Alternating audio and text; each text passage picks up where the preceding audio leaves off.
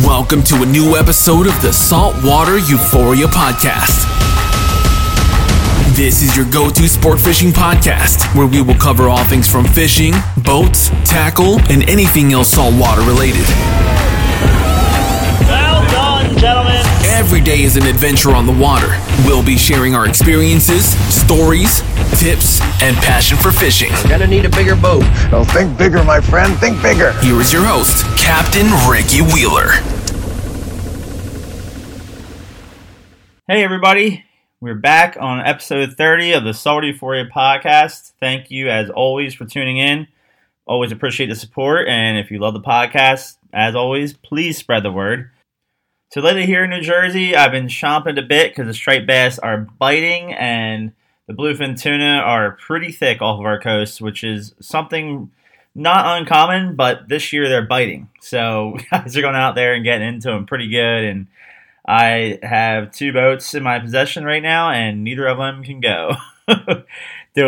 Still working on the transmission on my boat, which I hope to have done here in about a week and a half, 2 weeks, and head south with that. And then the 38 Topaz is something you may or may not know about that we are going to gut and rebuild. I have some partners in with that. It's right now up at Fork River Diesel, getting a once-over on the engines. Did a bunch of work to it, getting it ready to go south and get ready to haul out and gut the whole thing and rebuild. So stay tuned for some of that. So something new I'm going to start doing here is at the very end of every podcast, I'm going to talk about boats. And for those of you who don't know, I just became a yacht broker with United Yacht Sales. I definitely love the process, and it's something I've always wanted to do, and I'm thrilled to be doing it. So I'm really excited.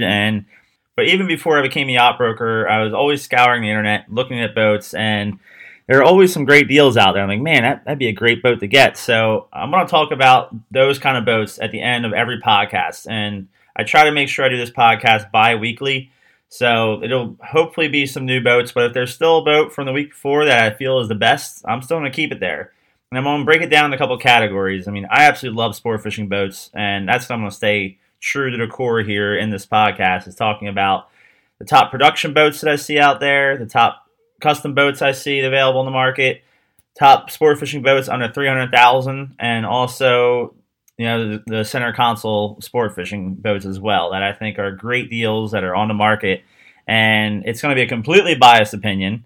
It's going to be what I feel like just from what I see from listings that are out there, and it doesn't matter has it listed. If I think it's the best deal, I'm going to put it on there. So if you think it's a great boat, or if you're looking for boats, or even if you're just interested in talking about boats, stick around the end of the podcast. We're going to talk about that. And what I'm also going to do is I'm going to take those boats and put it into my Instagram stories. And I'll have a saved story at Captain Ricky Wheeler on my Instagram. And I will always showcase and feature those boats that I talk about in this podcast so you can see them even better. And if you're looking to buy a boat or to sell a boat, please reach out to me. I'll put the information in the show notes how to reach out to me. And I'd love to help you buy or sell your boat. And maybe one of these boats are the right one for you.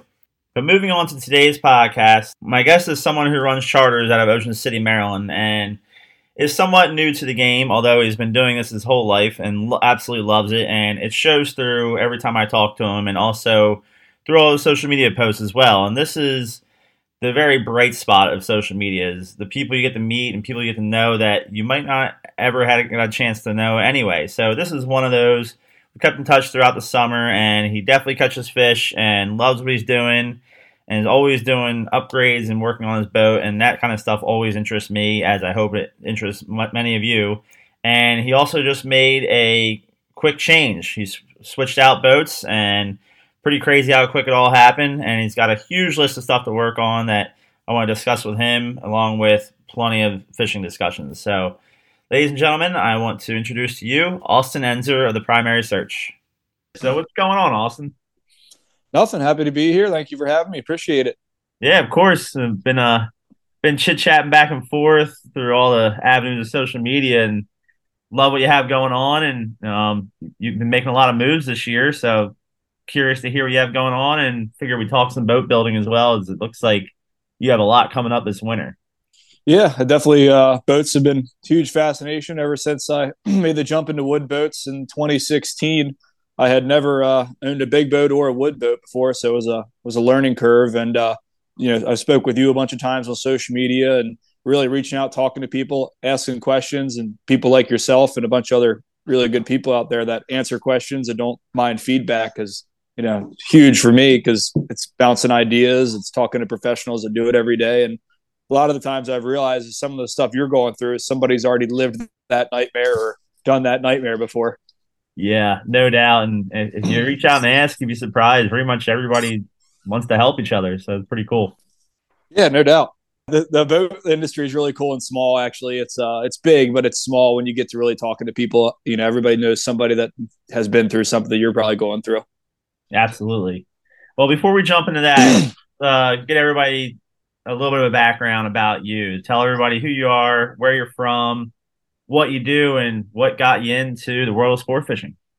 Sure, that's a lot to go through, but my name is Austin Ensor. I'm 30 years old, born and raised in Bel Air, Maryland. Grew up summers at Ocean City, Maryland since I was a little kid. Got my start fishing with family. We fished the Chesapeake Bay for rockfish and bluefish and whatever else we could catch, white perch, and did that pretty much my whole life growing up.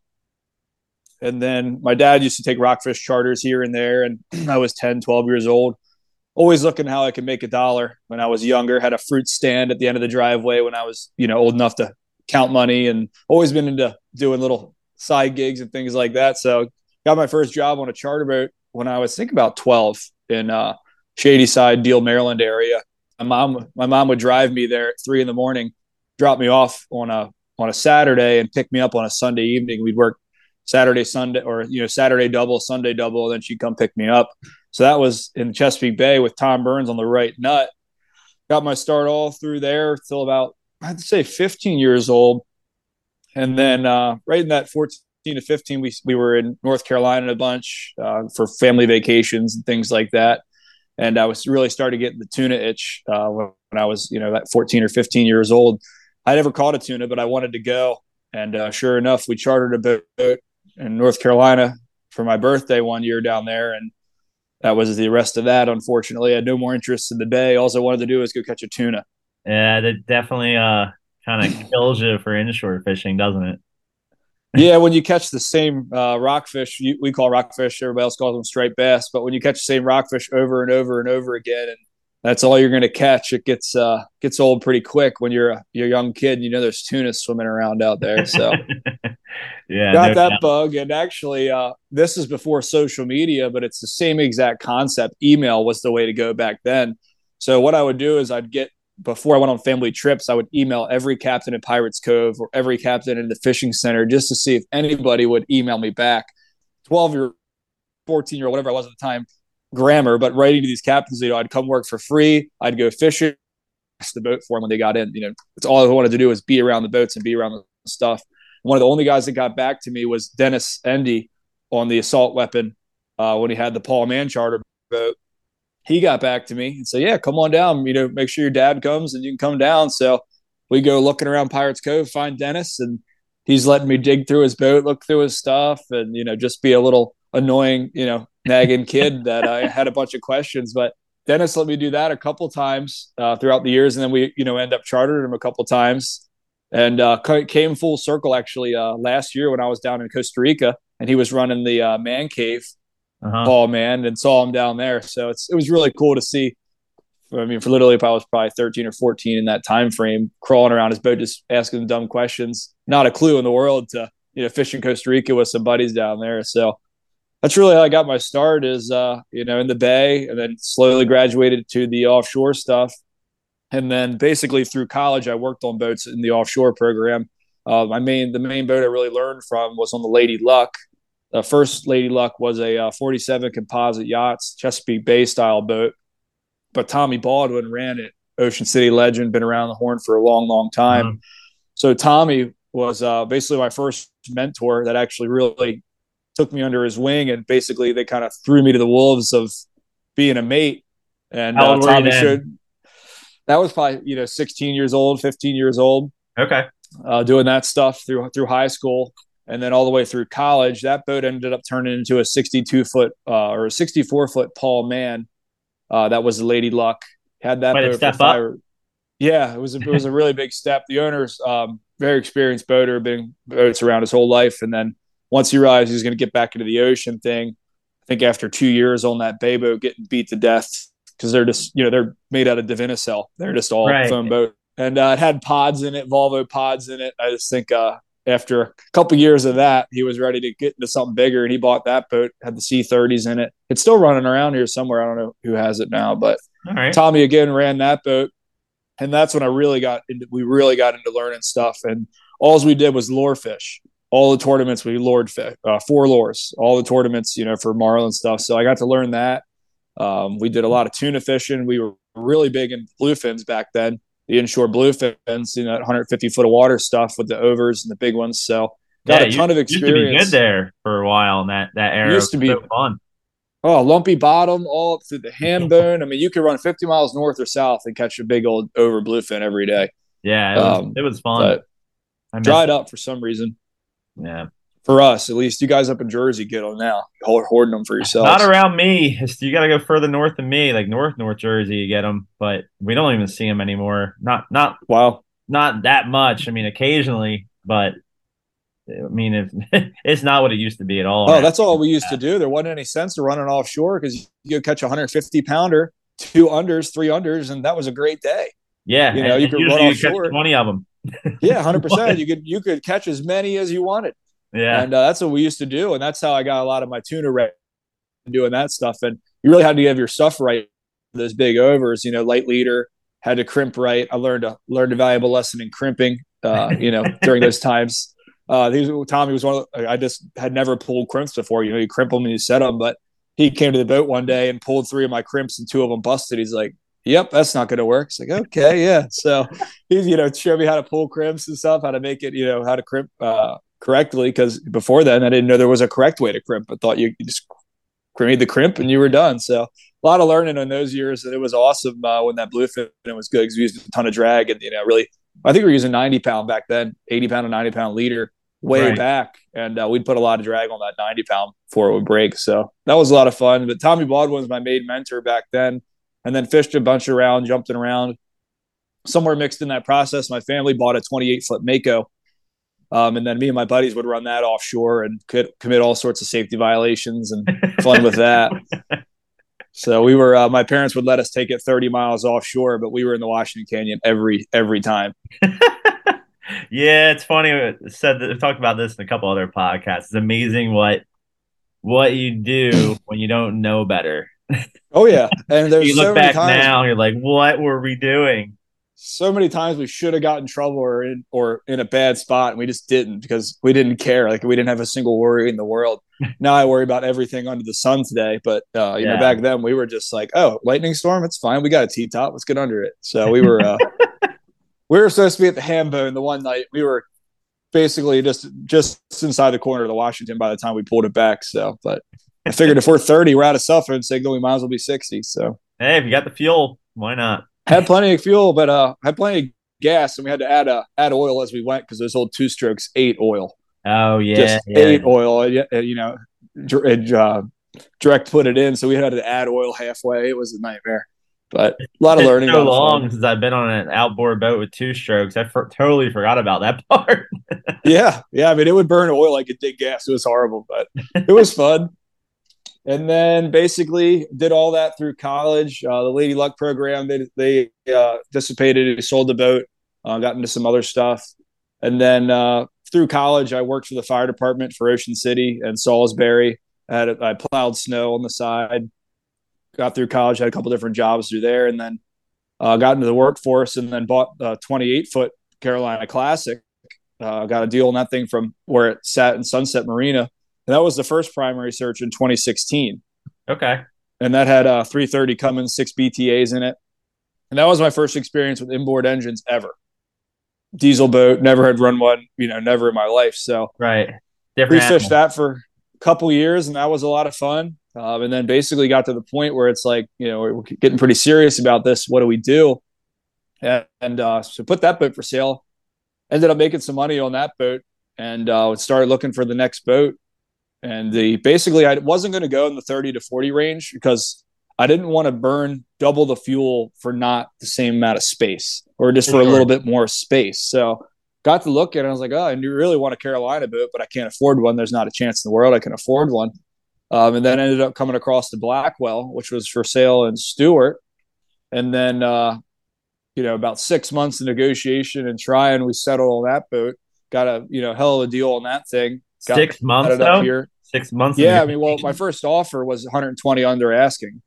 So Okay. they laughed at me, of course. It was fresh on the market. The broker said they were going to laugh at me. So, it was what it is. So about 6 months later, we ended up putting it under contract. I think it was like 5,000 off my original number. Oh, wow. And then, because it took a while because the boat didn't sell, some stuff fell through, and then, how boat selling goes. So Oh, yeah. Takes it came time. into where it was, that guy that, offered that way low tire kicker number back 6 months ago. Let's give him a call. And then luckily I was still interested, and still, so we worked out a deal on that thing. And it was basically just, it was a single engine boat. It needed a bunch of work, but I was ready for the task. I knew I could, get the elbow grease part of it done. Right. But that was the only way I could get into a bigger sport fish that wasn't going to burn a ton of fuel, that was going to give us quadruple the room we had, and really kind of try to get us into that next level scene a little bit of, actually being out there, being where we need to be. And that Blackwell basically kind of sprung us into that, which was cool. Definitely a good platform. Yeah, it was fun. It was big learning curve. The boat was in really good shape as far as the structure goes. Everything it needed was, just over the years of being rode hard and put away wet. That's one of the best things for those boats is if they sit, they rot and they just go to crap. But if they're used, they stay in pretty good shape minus odds and ends. Oh, yeah. As long as you're on top of them. I mean, we always Yeah, we're traveling and living on the boat. It's in much better shape than when it's sitting around for a month or two, not doing much. for sure. So yeah, the Blackwell was really good to us. And then went through about five. I've had the boat for 5 years, but every year all my friends and family just poured our heart and souls in that thing just to make it better and better each year. Uh-huh. I learned a little something about it each year and just made it a little bit better each year. Basically did the same thing on the last boat, and then basically just turned about 300% uptick on the sale of that boat. So worked out. Your timing was very good. Yeah, it worked. I bought it at the all-time low, the boat market, which was about 2018 time frame where boat prices were down. There wasn't really much going on, and sold it at, pretty much all-time high boat market. So it worked out pretty well in that aspect. Well, I got a question for you, because a lot of people ask me this question, and I don't really have hardly any experience with a single engine diesel. Handling single engine diesel versus twin engine diesel obviously takes different kind of skill set. Now that you've messed with that a lot, can you speak to that some more? Yeah, actually, I just ran the new boat all the way around. It was the first time I ever physically ran it. I put it in the slip from the sling. I ran it out of the slip. I ran it to the new marina where it's going to be this winter. And I was more scared to run that twin engine boat than I was my single engine boat, just because I got so comfortable with it over the years. I knew exactly what that single engine boat was going to do. But going from the 28 Carolina Classic to a 54-foot single engine sport fish was this night and day. I got the boat. It came up here. The old owner actually ran it up for me. It came, Johnny Duffy Boatworks gave me a 3-hour docking lesson. We went all around through the marina. We backed up and down the fairways. We went straight, went backwards. We tried a couple different slips. And then after that, I was pretty much thrown to the wolves. And it was in a really tight spot in Sunset Marina. If anybody's been in there, D-dock halfway down, surrounded by $1 million sport fishers, like literally $5 to $6 million sport fishers. So no doubt. the blood pressure level on a single engine boat is a lot higher, but the handling is, it only backed to port. Right. So it only, go one direction. So it's just, if you ever got too far over it, you had to really, really reset and kind of bail out. So I always just took it slow. But I think running a single engine boat's a skill that, every captain should have at one point in their life, just because one day you're going to end up with, down an engine, or you might run in somebody's boat that's a single engine. You might get into trouble. Finn, stop. Docking on one with a twin screw boat is a lot different than docking on one with a single screw boat. No doubt. But still, I mean, it is kind of cool. I mean, there's just not a lot of single screw diesels out there to even No, try it's them. not. And it's the perfect owner operator setup, really. I mean, it has its pros and its cons, obviously, but it's just a perfect, like, that Blackwell was such the perfect owner operator boat. It had a single engine, had a generator, two air conditionings, and three pumps. That was the entire boat. Yeah, I mean, it's there super wasn't simple. anything else to it. I mean, you could maintenance the whole boat in a couple hours. If you ever had a problem, you could go check a couple things, and but it was just so easy. Everybody gets, when I bought that boat, this is the biggest thing. You just can't listen to anybody else. If you want to do something and you think you could do it, do it. So many people, oh, that boat's a single engine. Oh, yeah, single engine boat. That's going to be tough. I never had a single problem with that boat. It never left me stranded once because put the time into it, put the work into it, and Right. took the time to respect it and learn it and know what it was. Didn't treat it like something it wasn't. So that was a big, big learning curve. But what that boat taught me was how to maintain diesels, how to keep them in running perfect order, how to watch them like a hawk, how to maneuver a boat in tight quarters with limited maneuverability. Like I said, you can only go one direction. So if you Right. missed your hole, you had to bail out completely and go out the fairway and start over. I had to do that a couple times in my 5 years. You get halfway down, up, I'm either going too fast or too slow, or I missed my turn. I got to back out of here. So it was a fun learning curve as far as the single engine boat handling goes. But had a bow thruster, which was really helpful. It That's worked nice. about 50% of the time, so that was always tricky. I always even told my electronics guy, I'm like, Steve, there's got to be a better bow thruster option out there. He goes, honestly, they're all a little bit wonky. So I mean, What'd you have? I don't know, it's some old 24-volt Okay. bow thruster. I It got never had problems with mine unless a really wire gets pinched or something, but that's just from our installation. I fixed that problem since, but yeah, gotcha. pretty bulletproof. And even on other boats that I run with Vetus, they're pretty This bulletproof. was an old one. This was like an old kind of off-brand bow thruster that was in it, but I ended up getting it figured out the last year. We basically rewired the whole thing and got it really figured out. But Yeah, it's for a always couple of years wiring. there, my whole ride home, I would just stress if the bow thruster was going to work or not. That's all I would think about. And then half the times it would work, half times it wouldn't. I know But I'm never stressed out really when I'm stuck on one engine. 'Cause I'm like, I have the thruster and engine. I'm golden. But yeah, this year I had one time where the thruster just I got one of the wires got pinched. I found it and I fixed it after we docked. But I was like, great, one engine, no thruster. I actually got to like be on my game now. yeah, no doubt. We're lucky at Sunset we don't have any tide or current or surge or anything. We get spoiled with that. Yeah, But it yeah, is you pretty nice here at Sunset. start adding those factors into it, and you start really getting into really tricky docking. But Yeah, the single engine stuff, that was a lot of fun. Really glad I learned that skill over the years. I wouldn't call myself a master of it by any stretch, but I got decent at it. Could put the boat in there without tapping anything, and got decent at it over the years. There's the guys in North Carolina are the true professionals at that stuff. They will, those boats are just extension of those guys. They can make them go any direction they want. They know exactly what the boat's going to do. If a mouse farted on their rudder, they would know it. Those guys are just so in tune to their boats. But it was fun. The double rudder thing worked really good with that boat. Really responsive as far as handling. But oh, and it that's had the cool. power. Had double rudder. Yeah, it had the double rudders behind the wheel like this. So normally Okay, those are the arrangements either like a big barn door style rudder. You right. got the flanking rudders were the ones in front of the wheel, the ones behind the wheel, or you got the double rudders behind the wheel like I had. Okay, I didn't know In that. theory is, yeah, it's just I guess it's more surface area of water versus right behind the wheel. So with those two rudders, it was pretty responsive That's as far pretty as cool. turning and stuff like that. Yeah. So and that had it had a big wheel on it, big 4 blade wheel. So it really grabbed in and was maneuverable. What prompted the switch? Because earlier in the year, you were asking me if I was interested in keeping a 3412 on the side, and I was like, I can't do that right now. And you went from that to totally switching.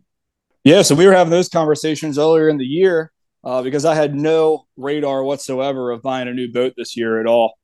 So I'm always thinking next move. Like, you always have to be thinking the next thing that you're going to need on your boat because I'm on a budget. I live a very normal lifestyle. I have a Monday through Friday job. I got to be able to budget all this stuff. So Right. motor was on my next 5-year plan. So I had to start thinking, saving for a motor. Not that it needed one in 5 years, but I also want to be ahead of the game. I don't want to be out a season because I don't have a motor. So I was looking into the Man 1550 to stick in that boat because I knew it was going to need a motor in the next 5 to 6 years at the rate that I use it. Plus, I wanted to go a little faster. I wanted to look at some options, and I wanted to be able to get some money out of the 3412 while I could. So I was looking at that, looking at the next level stuff for that. And then I got to, thinking about, well, what am I going to do as far as moving forward in my boat and stuff? And got to the point where it's like, do you want to put $250,000 more into this thing and keep going? Or do you want to try to get out of it while you can? Long story short, decided against buying a new boat, was going to put a new motor in this boat in the years and move forward with the Blackwell because I truly did like the boat.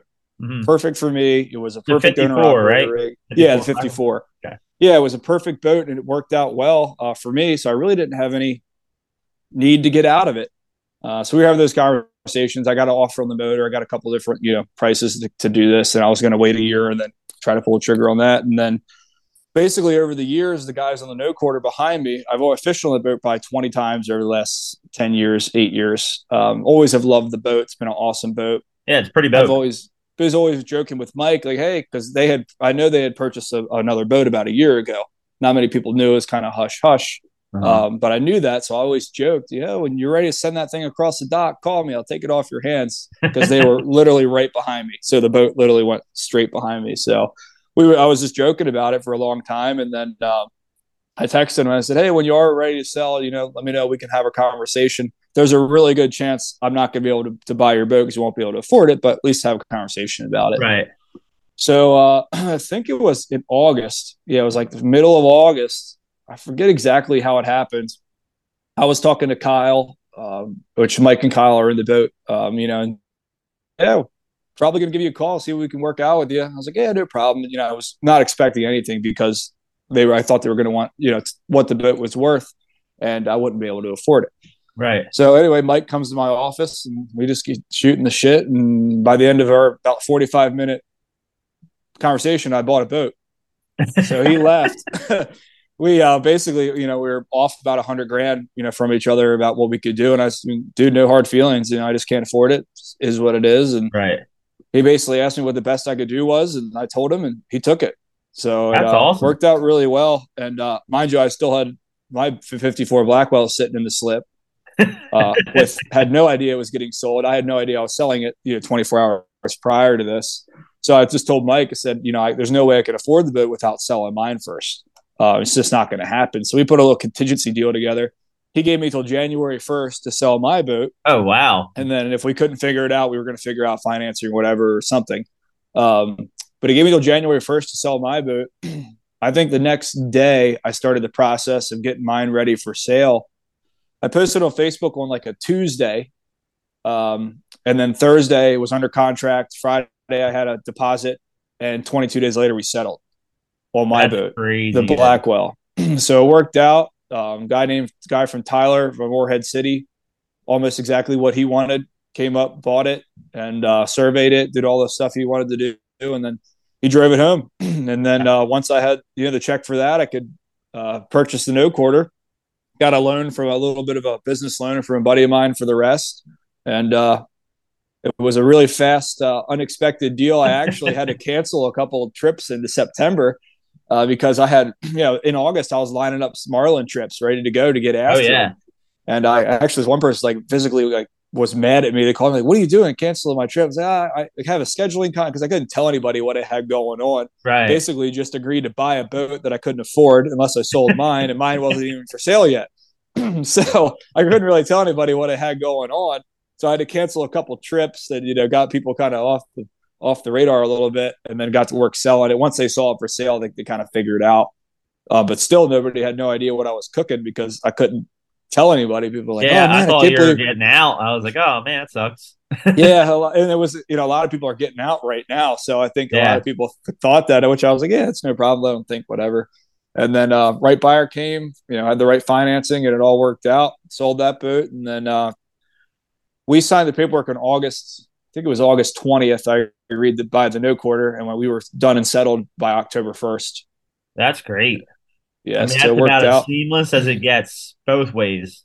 Yeah, it worked. I mean, the only reason it worked so well is because Mike was very accommodating. And the biggest thing is, Mike could have got a lot more money for that boat, but he's had it for 15 years. The thing's like a family member to him. He just didn't want it going to somebody that, anybody that, might run it or leave it tied up somewhere for years or whatever. That is really cool. He knew I was going to start the process, give that thing his former glory back of For sure. what that thing is. So, and that's exactly what we're doing. Before we jump into the projects at hand, because I know you have quite the extensive list. I mean, as with any boat, whether it's in perfect condition or not, you always have your own list once you get a boat. But let's talk a little bit about your fishing season this year. What is your season? You usually start up in May as soon as the tuna start to kind of show, and then we start with my buddies in May because you just never know what's going to go on. You hate to book trips in May, and then they're not. Whereas you take your buddies and you say, hey, it might suck or it might be good. Not a big deal. So I always start with them in May, 1 or 2 trips. And our first trip in May, I just put the Furuno omnidirectional in the Blackwell this past winter. Mm-hmm. So I really was chomping at the bit to get that thing out there and get it, working and try it. So this was more of just an exploratory trip to go out there and see what happens. So pull into the Baltimore on, I think it was like the 28th of May or whatever. Start looking around, a couple yellowfins caught, and then that day I fished first 20 minutes without the sonar on because I didn't realize you had to push transmit to turn it on. So once I pushed transmit, I realized it was working. It was like a radar.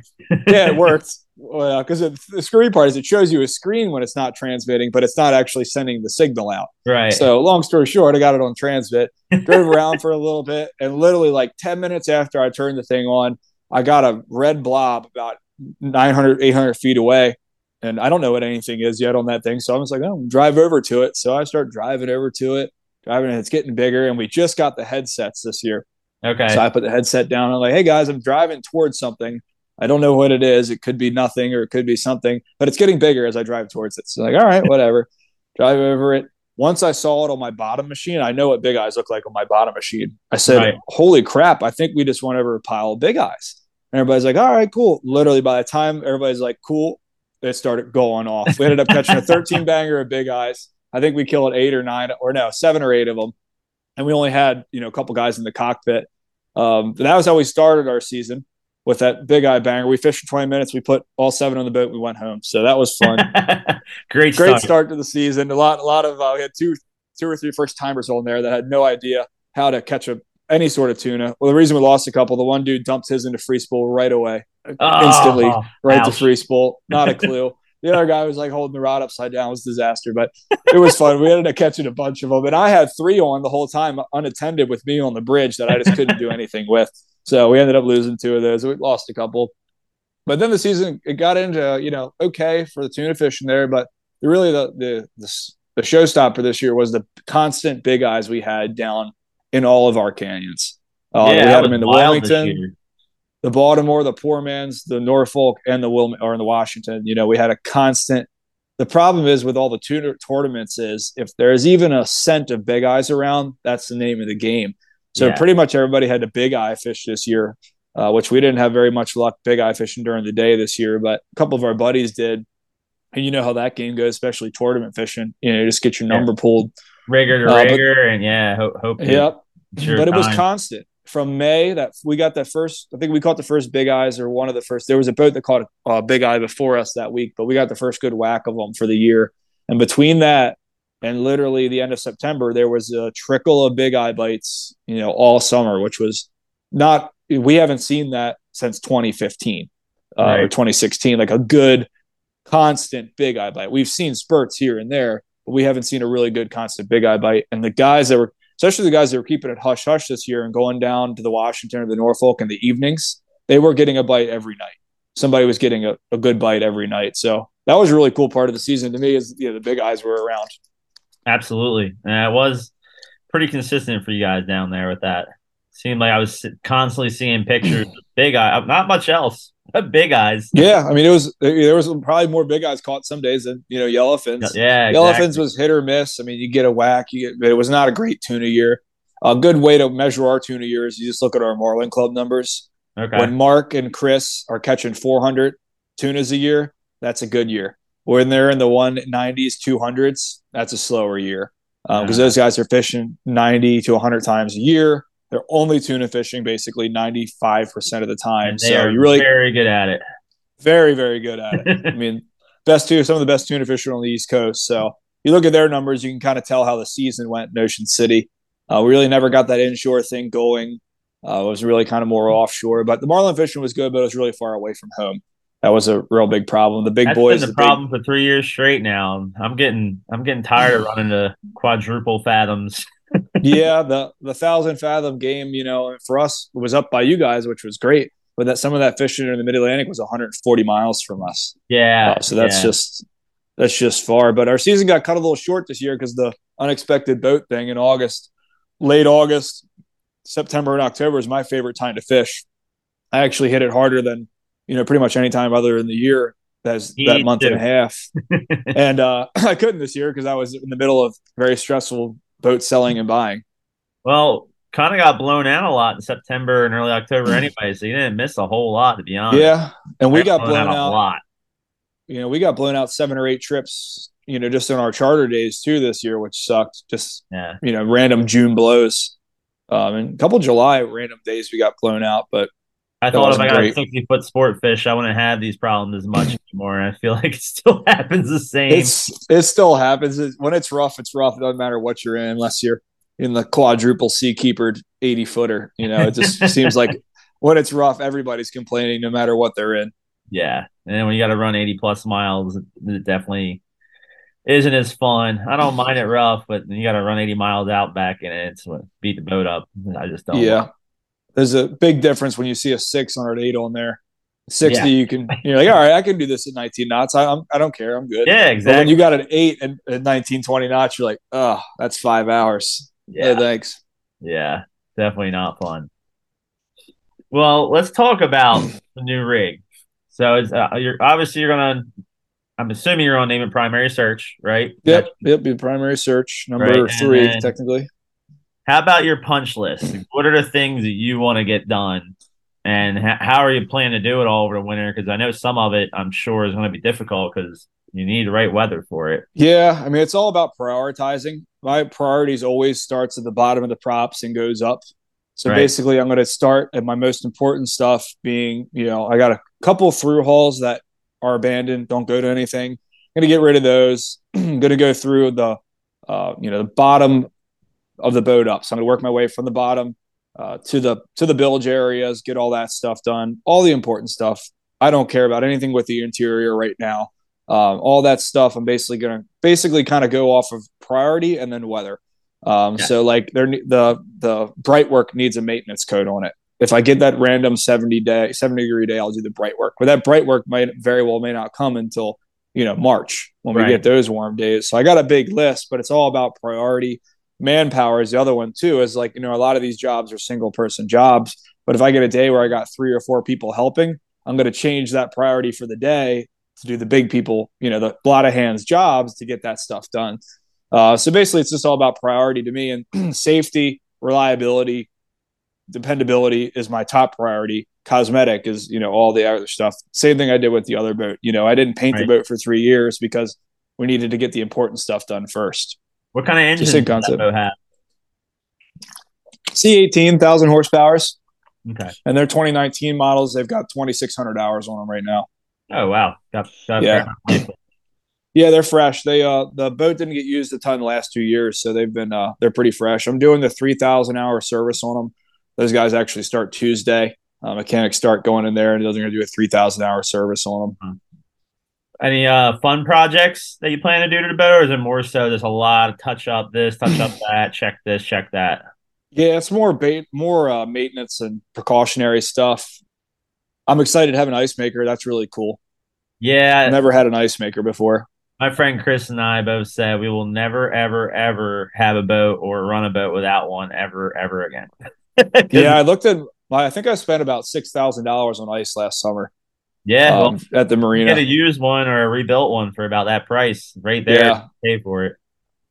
So there's a couple things that I'm excited about, but it's all new to me, like the refrigerated drink boxes, with the chill plates. Right. All that stuff's new to me. So go through all that and, get used to that stuff. And that's just going to be a cool little, gadget to have. I did put a Furuno in the boat, Furuno sonar in the boat. So I'm excited about that. All right. Got that done. You already did that. Done. Yeah, it's already been done. Oh, so wow. That was the first project. I'm so jealous. So, I cannot afford one right now. Yeah, they're expensive. They're really expensive. Just an invaluable tool, unfortunately, for me. It's such a pain in the ass. I really wish we could all agree just not to use them. I think the world would be a better place. And I could say that because I own one. But I still think the world would be a better place if we all didn't have them. We all had to go back, to being captains and reading water and looking through binoculars and stuff. I mean, it totally changes the way you fish. It takes really the romance out of the fishing entirely. It really does, and it's it's gonna. I just wonder where fishing is going to be in 10 years. With it, it's just like a matter of, am I going to be running the boat from the salon and just driving over to fish? Yeah, use your autopilot on the iPad to turn around. That's what I mean. Or the sonar is going to get connected to our autopilots, where it's just going to drive us to the fish. They might even have that. I don't know, but the sonar, put that in the boat. Duffy Boatworks did all the glass work for that, and then Steve's Marine did that. But that's a fun project. I'm gonna have to update one of the screens because the picture is not as clear on the old 76 series Garmin's. But yeah, on that sonar topic, I wish we could all agree not to have them, but unfortunately, it's the way the industry's going. And I mean, don't get me wrong, you still have to be a fisherman, but yeah, you do. And I'm just at the point I can barely afford what I have right now. Like, I'm rebuilding transmission. That's costing an arm and a leg. Like, that's almost, both of them is almost the price of just the Omni unit itself. I'm like, shit. And I wasn't expecting to do that this year. It wasn't supposed. They should have like 4 more years of life left on them before they go. Yeah, that's how things go, especially when you don't know what happened before you. That's the problem. That's the tricky part. You just never know what happened. That's why I redid everything, and engines top to bottom done. The only thing I haven't done with the transmissions, I knew it was coming, but I thought I had more time. Did you have a failure? Did you feel it, or? Yeah, well, I was dealing with it all summer. It would take 4 to 5 second delay to go into gear. Ooh. On the one side. The other side's fine, but that side, so chasing marlin in tournaments was really interesting. I had to have a lot of premonitions of where that fish was going to go. Yeah, no doubt. A good tournament season. I mean, I'm happy, but yeah, since mid-July, or early July, I had to deal with it, and we looked at it, and we were hoping it was a seal kit, but we didn't want to open it up until the end of the season, and it wasn't getting any worse, so we just kept going and opened up in the season and saw it was more than that. So yikes. Yeah. Ugh. Well, we'll get back on topic here. You sent me your list, and I saw you're gonna build your own rocket launcher. What's the plan with that? How are you gonna tackle that? Like, you can easily build one yourself. How are you planning to tackle that? The short of it is basically I want really nice things. I just can't afford really nice things all the time, so I have to build them. So I call all my buddies. I talked to Ronnie Fields. I talked to Raul in the Bower South. I talked to Noah on the Bill Fisher. I had everybody send me pictures of their rocket launchers. And I kind of decided what I wanted to build. And I was like, all right, I like the Bill Fishers because I want to be able to put all my rods in the center and have like a center workstation. So basically I went over Noah's boat, set my crab paper out, and just drew a template, off of his rocket launcher with a marker and a thing. I cut it out. I folded it in half, made it symmetrical. So all I'm going to do is make it out of marine ply, 3 sheets thick, sandwich it together, glass it in, make it right. And I'm going to actually try my first attempt at faux teak. Ah, all right. I was going to say, it's going to paint it or we'll see. My mom is the artist of the group and she loves painting stuff. So we're going to both, I have all the ingredients. I have the Federal Yellow, the Horizons teak, everything you need all grip wise to do the faux teak. So we're going to try a couple different test panels and see if we can't get it right. And the thing is with the rocket launcher that it only has to look great when you're passing by it or walking down the dock. I mean, if you got on it and looked at it, you'd be able to tell it was faux teak, but it's just kind of got to blend in, right to the rest of the boat. It doesn't have to be like a perfect, release marine finish. So that's what I'm going for. Are you keeping the blue hull color or are you going to? It'll be blue this year, probably next year. Again, priority comes into finances too. Right. I mean, the hull's okay. The paint's fine. I love the color of it. It's got some chipping and stuff. It's got a lot of scratches on it just because they've caught so many billfish on it. But maybe 2 years down the road, I'll paint it. But she's gonna be blue for now. Well, what else do you have going on? I mean, that's a lot right there. Yeah, there's a lot on this list. I mean, we scratch the surface, but I'm gonna get into all the bright work's gonna be perfect on the boat. I'm gonna go through all the plumbing. Basically, the short of my project is plumbing and electrical. Any unterminated wire, any sort of electrical or plumbing thing that I don't love is going to get replaced. Basically, anything that can make me sink or catch on fire is going to be fixed. The toilet hoses are a couple years old. They get like that hard, rigidy feeling to them. Yep. They're not their normal limber self. Like just all that stuff is going to get ripped out. And basically what I'm going to do is on compartments. Literally on Saturday, I have my Saturday list here. I have some winterization to do, but after my winterization, I'm starting in the front forward bilge and I'm working my way back plumbing and electrical. So I'm not going to leave that front. It might take me a week in that front forward bilge, but I'm not leaving that front forward bilge until every wire has been either this goes to that or this goes to nothing. And every hose clamp has been double clamped and put with a new hose. I'm not leaving that first compartment until I'm done. Then I'll move to the second compartment. In my second compartment, I have my fresh water tank. I have my fresh water pump. I have an air conditioning. I have my omnidirectional processor box. I'm going to reroute the air conditioning lines to be nowhere near that box. And again, I'll take that compartment. And once that compartment's done, I'll move into the engine room, which is the pump room. I'll go through that pump room. Had to move bilge pumps around because of the Omni. Right. And this boat has basically the common drain, which, most of these boats do. But I always get scared about these common drains basically being overwhelmed with water. So you have a 2-inch common drain. How much water can that actually pump through it in an emergency? So what I'm going to do is I'm going to put a high flow, I think your 3700 bilge pump in that middle pump room compartment, positioning it high enough where it's never going to run unless there's a really big problem. And it'll actually run right out the side of the boat. No common drain, through 1.5 inch piping right out the side there. I did that same exact thing on a 45 Hatteras I used to run. It needed it. That's like the point of the boat, all the water would go there. Put that 3700 in on a higher shelf. Yeah, that's what I'm gonna do. And I'll put a high water alarm on it, things like that. So I just like being on the safety side. So each compartment will get a high water alarm. I'll replace all the bilge pumps. Just redundancy, things like that. Going to go through and with literally a toothbrush and a wire brush on the motors and go through every fitting, every hose fitting, make sure we don't not crack damage, leaking freight or broken all through, all that stuff. Right. Get to places where people don't go a lot, like outside the fuel tanks and the mufflers. Like I just want to touch the mufflers with my hands, make sure we're not already cracking, all that stuff. So it's going to be a lot of bilge work. We're kind of splitting up, and I told my guys, I have the same group of guys that tournament fish with me. They care about the cabinets, they care about the TV, they care about all that crap. I literally sent them a couple stuff. I was like, hey guys, if you want the cabinets to be finished and veneered this year, you guys are doing them. I don't care about the cabinets being veneered. I'm going to be in the engine room for the winter, making sure we don't, sink, catch fire, have any issues. You guys can, do your cabinet stuff if you want. I don't care. I don't need them to be done. Or you guys, sit on beanbags for all I care. So they're going to be taking care of all that stuff, and they enjoy that stuff. They don't like touching the mechanics kind of things, and they like, doing their sort of thing there. So not a lot of glory in that. No, there's not, but it's actually, I enjoy it a ton. And the confidence of being able to walk away from the boat and knowing you don't have any, major issues to worry about is just priceless to me. So I agree. It'll be a lot of that stuff. And, that it's all about stopping things that are going bad. I have this little rot in this tiny little bit of area on where the mezzanine is, cut that out and make sure we're all good to go. There's a couple holes that fasteners have been in that haven't been properly plugged. So just all that little stuff all adds up. Very important. That's for sure. For sure. But yeah, and then hopefully be out of there in April. And then I'm going to do a little Chesapeake Bay tour with the family and friends in April, ride around, do stuff I never get to do in the Bay before I go back to Ocean City. That'd be awesome. Perfect. Yeah, it'd be good stuff.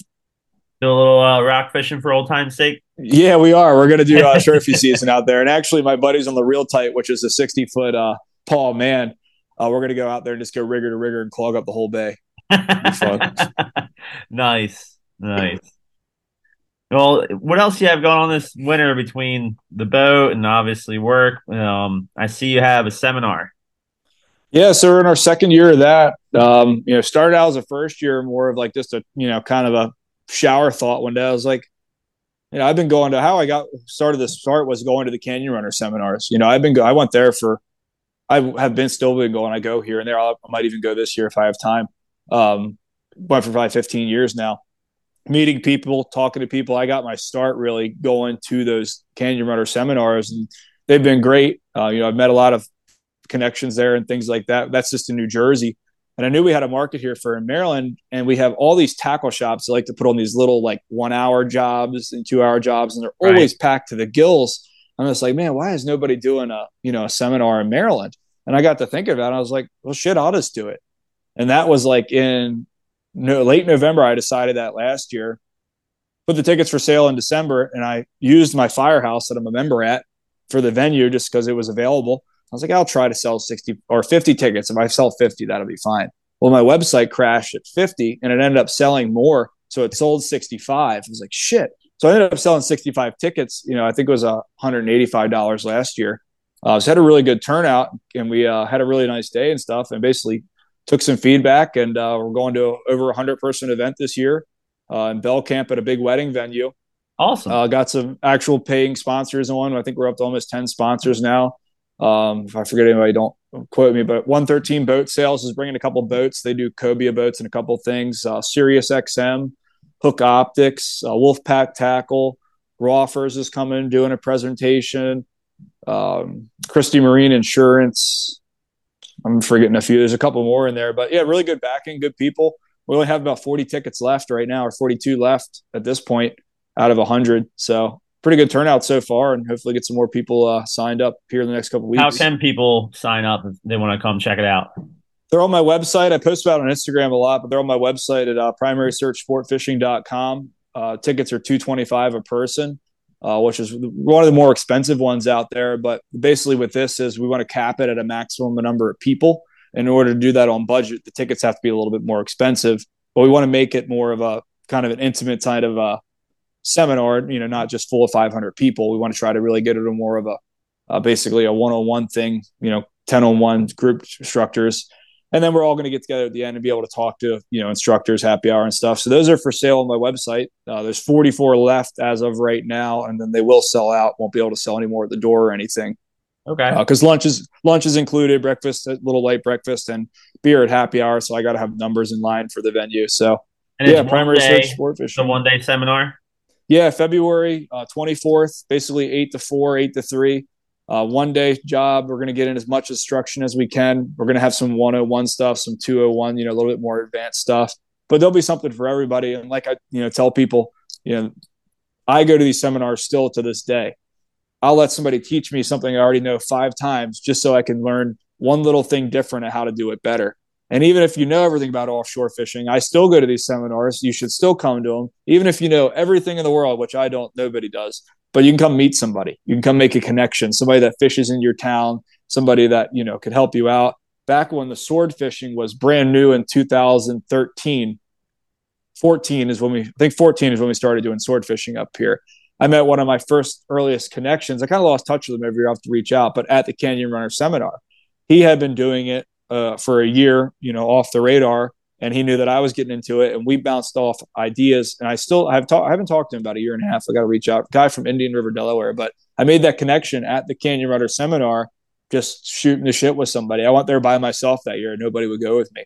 And I just went up there, and I literally went between sessions. I'd run out of the session. I'd try to sit where I could talk to people and to shoot the shit. And that's how I met a lot of connections over the years of, people I still talk to regularly, just going to these events. I've been to the Castafari seminar up in Connecticut. I've been to Rhode Island to seminars, been all over the East Coast for these seminars, and you get something out of each one. Even the guys that are really, really experienced that fish all the time, go meet somebody and very least have a couple of beers and hang out with fishermen for the day. They are fun to go to. For sure. I agree. That's awesome that you're doing that. I mean, where did you say it is in Maryland? I'm sorry. It's in basically Bel Air, Maryland. Okay. It's in Bell Camp, right near Aberdeen, Maryland. It's at Water's Edge Event Center. It's a wedding venue. It's way really too high end for a fishing event, but they don't have any business in February and March. So I was able to work out a really good deal with them and get this basically really high end wedding venue for a bunch of fishermen. So it Perfect. was it's going to be good. They normally have like a dress code and stuff. I'm like, yeah, you realize that's not going to be for our day, right? But like, yeah, we're good. So. But yeah, it's been a fun full circle coming. I got my start basically going to these things and not knowing a single person in this industry, not knowing anything about offshore fishing. I literally got my start by going to these seminars, and then finally have worked to the point where I could start giving back a little bit. Just by the help of these awesome instructors that are coming. So far I got Jeremy Blunt of the Wrecker, Mark of the Marley, Mark Hoos is coming. Top tuna man in all the world. He's Wow. on board.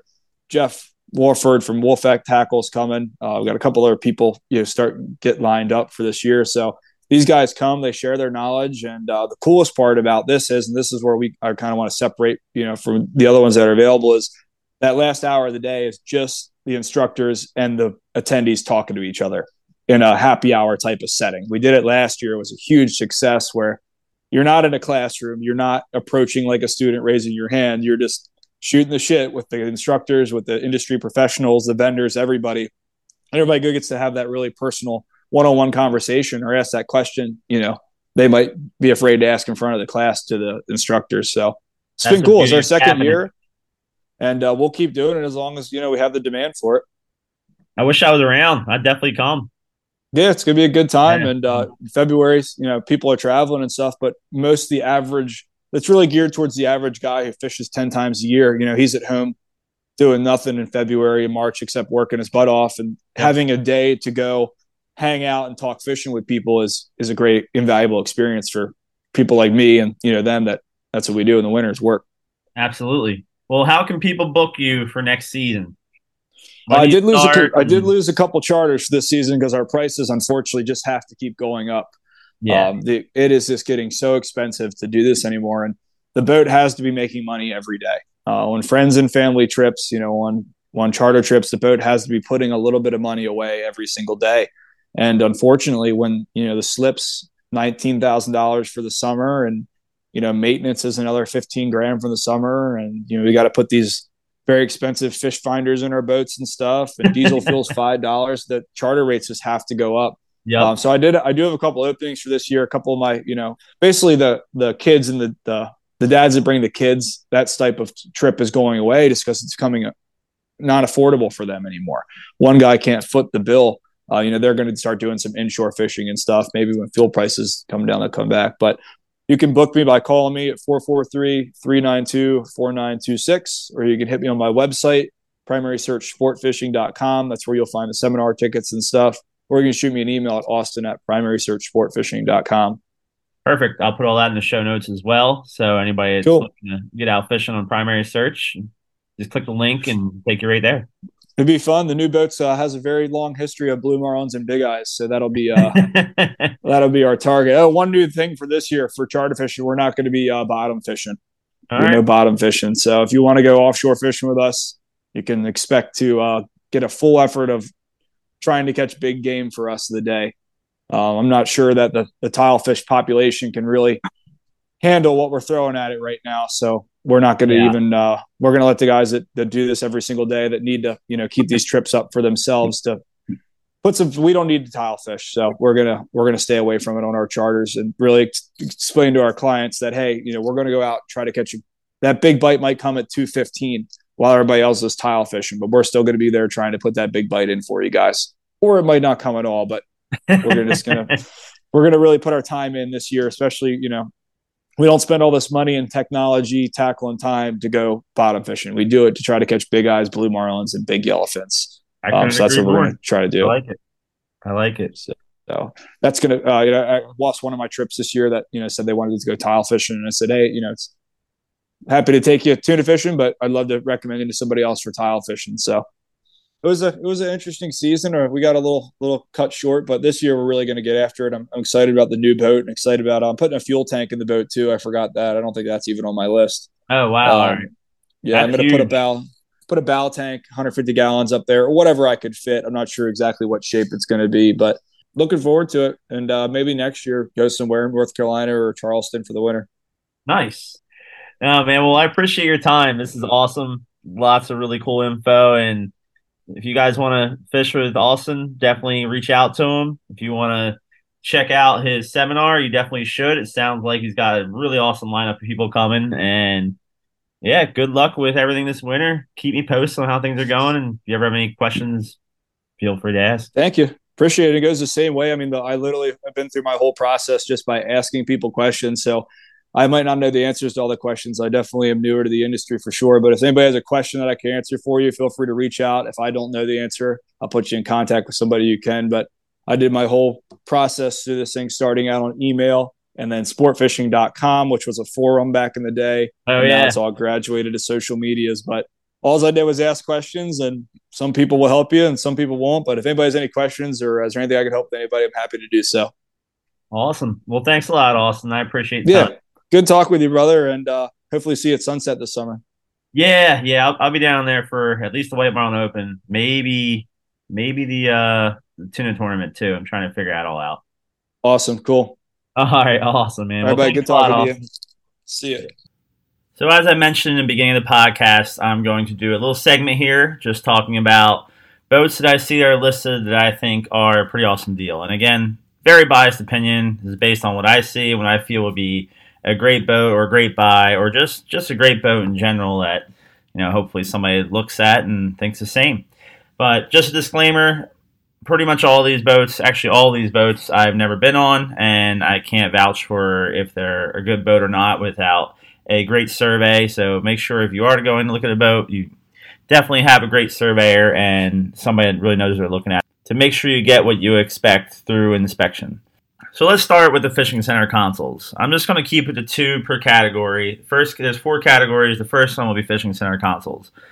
Right now, what I see out there's definitely some pretty awesome ones, but my 2 favorites, at least for right now, is there's a 2007 31-foot Bonadeo, which is a really, really pretty little boat. I've never been on one. I've heard really good things. I've heard they're built well. And this one has actually been repowered in 2022 with 300 horsepower Suzuki's, and they only have 20 hours on them. So the boat's fresh, ready to go. It looks beautiful. Again, looks great in pictures, but they're asking $199,000 for it. And for the money, I feel like it's a lot of boat for the money, and it's absolutely gorgeous. Has a teak deck, teak covering boards. It's just definitely a showstopper when it comes to center consoles. Pretty boat for somebody that takes pride in their boat, and it's a good smaller boat to start with. That's the way you want to go.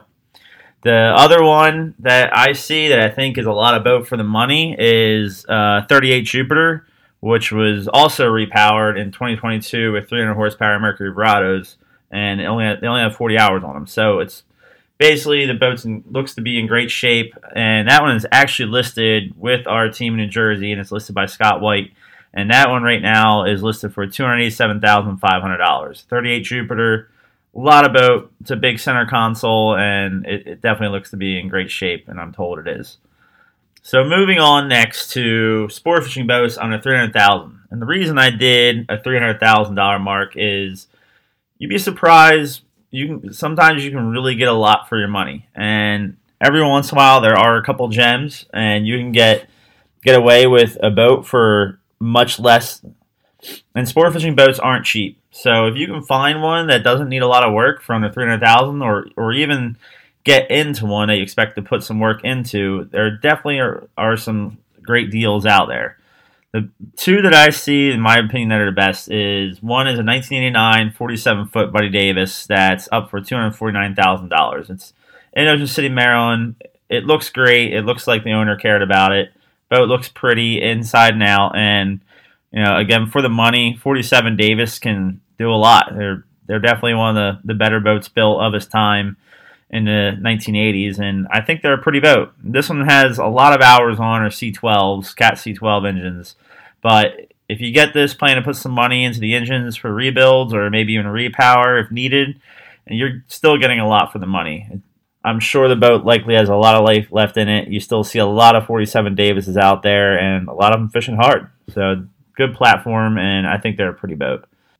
The other one that I see as far as sport fishers under 300,000, this one is a 1990 48-foot ocean yacht for 229,000. It has full rebuilds on common QSM 11 engines, which are historically known as pretty reliable engines. The boat looks nice. They did a little bit of a mezzanine to it. It looks pretty on the inside, and overall, the older 48 Oceans are pretty efficient boats when they're properly powered, and this boat is definitely properly powered with the QSM 11s. It'll be fast enough, comfortable enough to get you out of the canyons, get the job done, and more than comfortable enough to stay on for the weekend as the interior looks like it's been well maintained. The reason I picked this boat, and I actually think that era of the 48 Oceans kind of has decent lines and looks like a pretty nice boat. And I actually ran one for quite a few summers as a captain and a mate running charters, and we definitely put that boat through the test. And I gotta say, it did the job well. I was skeptical my first couple trips on it, what it could handle, but it's a solid boat. It gets the job done, and again, it's an older boat, so you definitely got to put your time in and pay attention, make sure no major stress cracks. But again, get a good vessel inspector, and they'll figure it out for you. The next class are my top production boat picks, but the two of them I'm pick in this episode are newer Vikings, and one being a 72-foot 2020. 72-foot Viking is truly an amazing fishing platform. The boat's pretty awesome. I've been on them. They're big. They're big. They're a big 72. Lots of room. As with Viking, everything's first class, and this one just seems to have less hours than most of any of the others of this class. 72. There's a lot of 72s out there, but they're asking $7.15 million for this one, which seems to be a fair asking price to what else is out there. So with this one just having over 1,000 hours, you can get into a great boat if you're looking to get into that class of Viking. Not have to wait for production, even though Viking is pretty quick with that. And you got a boat ready to go and travel, and the 72 is great for that. The next one I'm going to mention is actually also listed with our New Jersey crew, United Yacht Sales, with Frank Weiss, and it is a 64-foot 2023 Viking.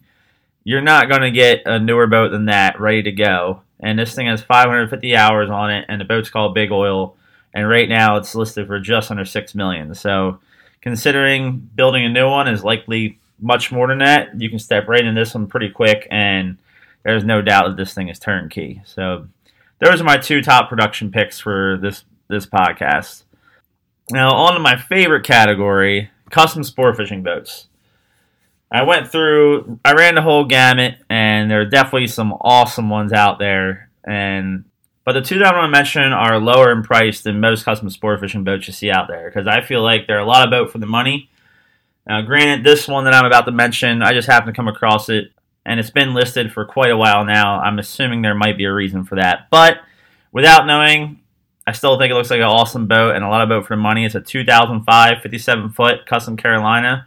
It's built by Cap's Boat Works, which is actually in Virginia. And the boat's powered with Cat C18s, which are known to be great engines, and likely has a solid cruise.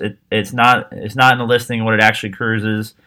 And it has a 3-stateroom, 2-bathroom layout, which is pretty standard for a boat this size. And it also has a mezzanine, but it does have tuna tubes that kind of take up some of the mezzanine, which most people on the East Coast would not want, but this boat is located in Texas in the moment. So it's a cool looking boat. I mean, check it out. Its name is On Location, and right now it's currently listed for under $600,000. So seems like a lot of boat for the money. And one more interesting thing that they did is on the interior, as soon as you walk into the salon, you actually are walking into the galley. So as soon as you walk in, the galley is right there, and then in the front part of the salon is actually the salon, where you have the settee and you have your dinette and the TV, but just kind of different. They flip-flop that. I've never seen that. I don't know if it'd be a great thing or a bad thing. I'm not sure what the thought process was there, but maybe you're walking into the galley when you're fishing instead of having to walk all the way up. Who knows? But kind of a cool idea, and it looks like a nice boat. So, like I said, a lot of boat for the money. And last but not least is a boat that's actually somewhat local out of Ocean City, Maryland. A boat called Wrecker. If you're from around me, I'm sure you've seen it in the canyons. There's no doubt the boat has a good hull design. She can handle the sea. I've seen it plenty of times out there in the canyons, and Again, this boat just seemed like a lot of boat for the money, and right now it's listed at $675,000. It does have an Omni sonar in it, and they are giving the option to take $100,000 off. And if you don't want the sonar, they will take it out. So that's kind of cool. It gives you the option to get something. If you don't want the type of Omni they have, you have the option. And the boat's, from what I'm told, is very economical, and I just think it's a pretty looking boat, and I know it fishes well because it's done well in tournaments, and like I said, I see it out there on the rip all the time. But that's it for this podcast. Thank you so much for tuning in. I hope you like this new little segment. I'm going to try to keep doing it with every podcast and try to keep the 2 boats per category so I don't run on. Again, if you are interested in any of these boats, please reach out to me, or you can find them online, but I'd love to be the one to help you find them and love to be the one to help you find the boat that you're looking for. If you're looking to sell a boat, I'd love to be the one to help you do that as well. So please reach out to me at rickywheeler@unitedyacht.com. I'll put that in the show notes. And thanks again for listening to this podcast. I really appreciate it and can't wait for the next one.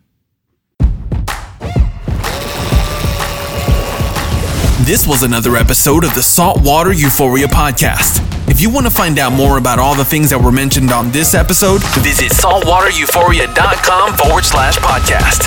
Hit like and subscribe for more big game sport fishing, conversations with other sport fishing enthusiasts, and personal stories from the life of Captain Ricky Wheeler. This is Saltwater Euphoria Podcast. Till next time.